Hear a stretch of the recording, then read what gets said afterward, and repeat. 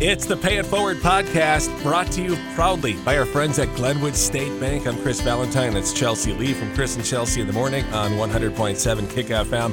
So we have a special guest joining us this week in the Pay It Forward podcast, Ann Gaash, the CEO of FamilyWise. Good morning, Ann. Good morning. Thank you so much for joining us, Ann. Now, normally we talk to you in October, November, December as we're gearing up for the Radiothon to end child abuse. Just huge collaborative efforts. We have loved working with your organization so much and all of your great people down there as we take on this huge, complex issue of preventing child abuse. And of course, April is Child Abuse Prevention Month. That's right. And we are so appreciative for the partnership and the great support that your communities have given to this issue. And this year, again, was like an incredibly successful Radiothon, and we know that we can't do it with everybody, doing their part. And it's an effort that goes all year long, so we really appreciate the opportunity to take another chance to talk about it. And it's good that I'm glad that we get to talk to you more than once a year. We should make this a common occurrence, and aside from just our Radiothon to end child abuse, as Chelsea said over there. For those that are new to the organization, or I guess FamilyWise itself, tell us a little bit about FamilyWise and what you guys do.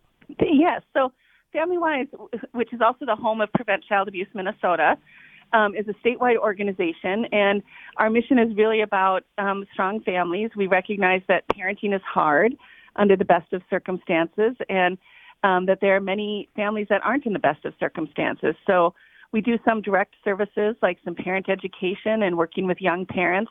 And then we also do a lot of work within communities to bring them information and resources around child abuse prevention, around adverse childhood experiences and community resilience, and helping communities plan themselves for where they see gaps in services and needs and how they can meet those needs for the families in their community. I love that. So when you hear the words child abuse, eventually I would like the whole community, the whole world to be trained when they hear those words, not just a shock, reaction, but a response to that, saying, you know what, here's how we can support that child. Here's how we can address, the family situation, and here's how we can move forward. And I feel like each year with collaborations with organizations like yours in our communities, that we're getting closer and closer to those goals of everybody having a safe place to grow up. Absolutely. I think that sometimes we think, well, I'm not a parent or my kids are grown. What role is there for me in child abuse prevention? But, we're all neighbors to each other and we're all part of a community, and families need all the support in their communities. The saying it takes a village is really true. And I think family isolation and family stress are things that kind of end up, leading to child abuse. And so how can we as a community make sure that families have what they need so their children can thrive? We're chatting with Ann Gaash, the CEO of FamilyWise. Now, when we say the term child abuse, a lot of people just automatically think it's just physical abuse, right? What other types of abuse do we most commonly see, Ann? Well, I think the most common type of abuse that we see is really neglect, which maybe isn't intentional abuse, but it is, it creates situations where children can't thrive. So it might be something like educational neglect or medical neglect, but it's also, families not having the basic resources, so housing and food and, the things that they need to kind of sustain their family. And then, of course, that also includes, kind of emotional abuse or verbal abuse. So sometimes it's the way we use our language, and that we're not, again, creating safe spaces for children to grow up.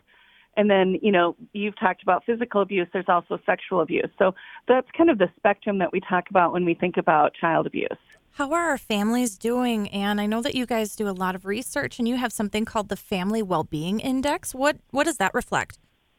So this is the second year that we've put out a Family Wellbeing Index because we feel like the conversation hasn't really been around some of those key indicators for families.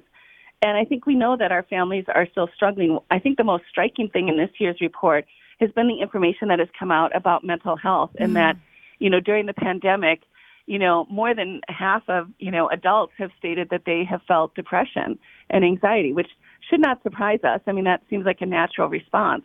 But then when you look at the information on our youth, youth that are reporting depression and anxiety has tripled in the last 10 years.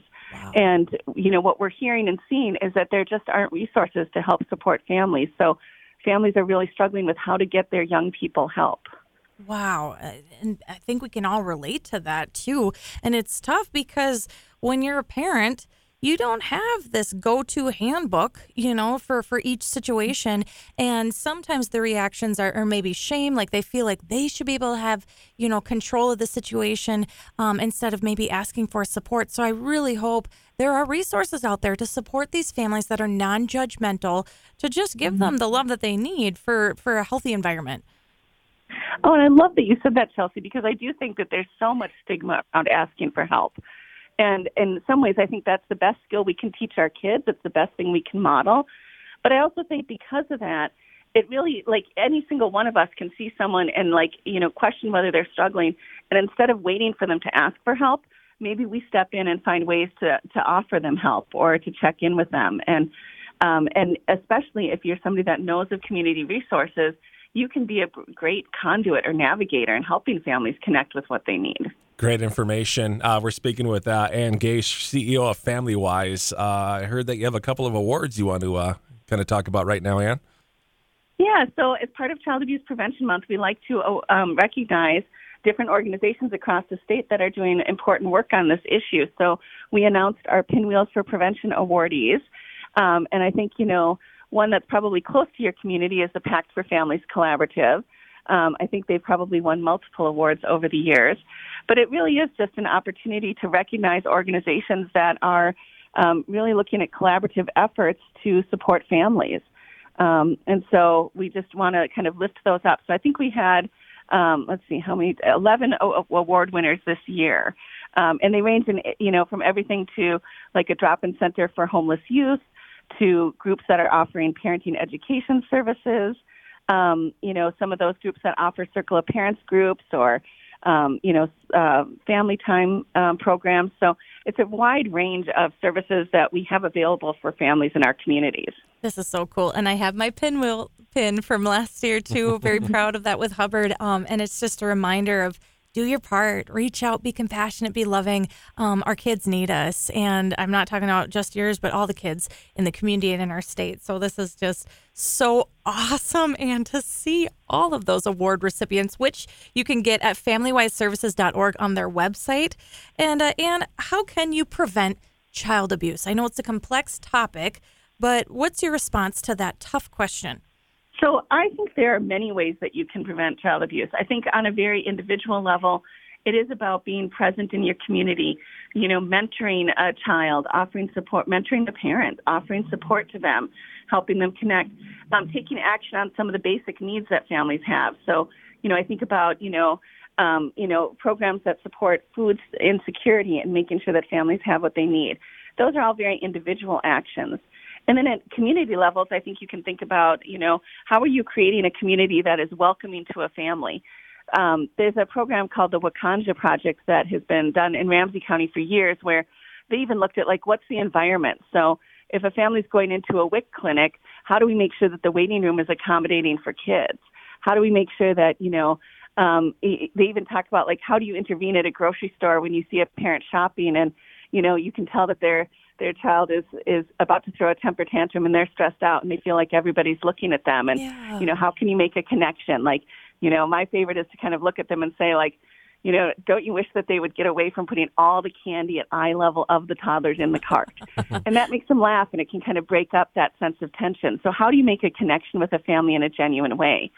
And then I think thinking at a systems level and how are we advocating for policies that support families, support for early childhood education. I know in our report we noted that there's almost 100,000 children waiting for spots in early childhood education in the state of Minnesota. Wow. And so how do we support building new programs for early childhood ed? How do we support things like paid family leave? Because we know that that's a huge need for families. So there's things that you can do at every level, and we identify some of those calls to action in our Family Wellbeing Index, which, again, as Chelsea said, you can find at FamilyWiseServices.org. I think most people know that we do our Radiothon every single year. It's right before Christmas, towards the end of the year in December, where we ask people to make pledges and donations to go to such a great cause and family-wise in the Radiothon to End Child Abuse. And if somebody's listening right now and they weren't able to donate in December, or maybe they weren't able to do it financially at that time, you take donations and pledges year-round, right? Like right now, if somebody wanted to? Absolutely. People could send us, a check or contact us about pledging to Radiothon. I think just the other day we got in a check fulfilling a pledge. So we're very happy to do that and want to make sure that people understand that, 60% of the dollars raised goes back to your local community. And it supports efforts, within, across the state, but also very locally. So it's wonderful to see how people are committed to supporting those efforts. Changing the world. We are honoring and talking about Child Abuse Prevention Month. Thank you so much, Ann Gaash, the CEO of FamilyWise Services. We're looking forward to another successful year about getting the word out of this important message. Thank you so much for having me. This has been another Pay It Forward podcast presented by Glenwood State Bank.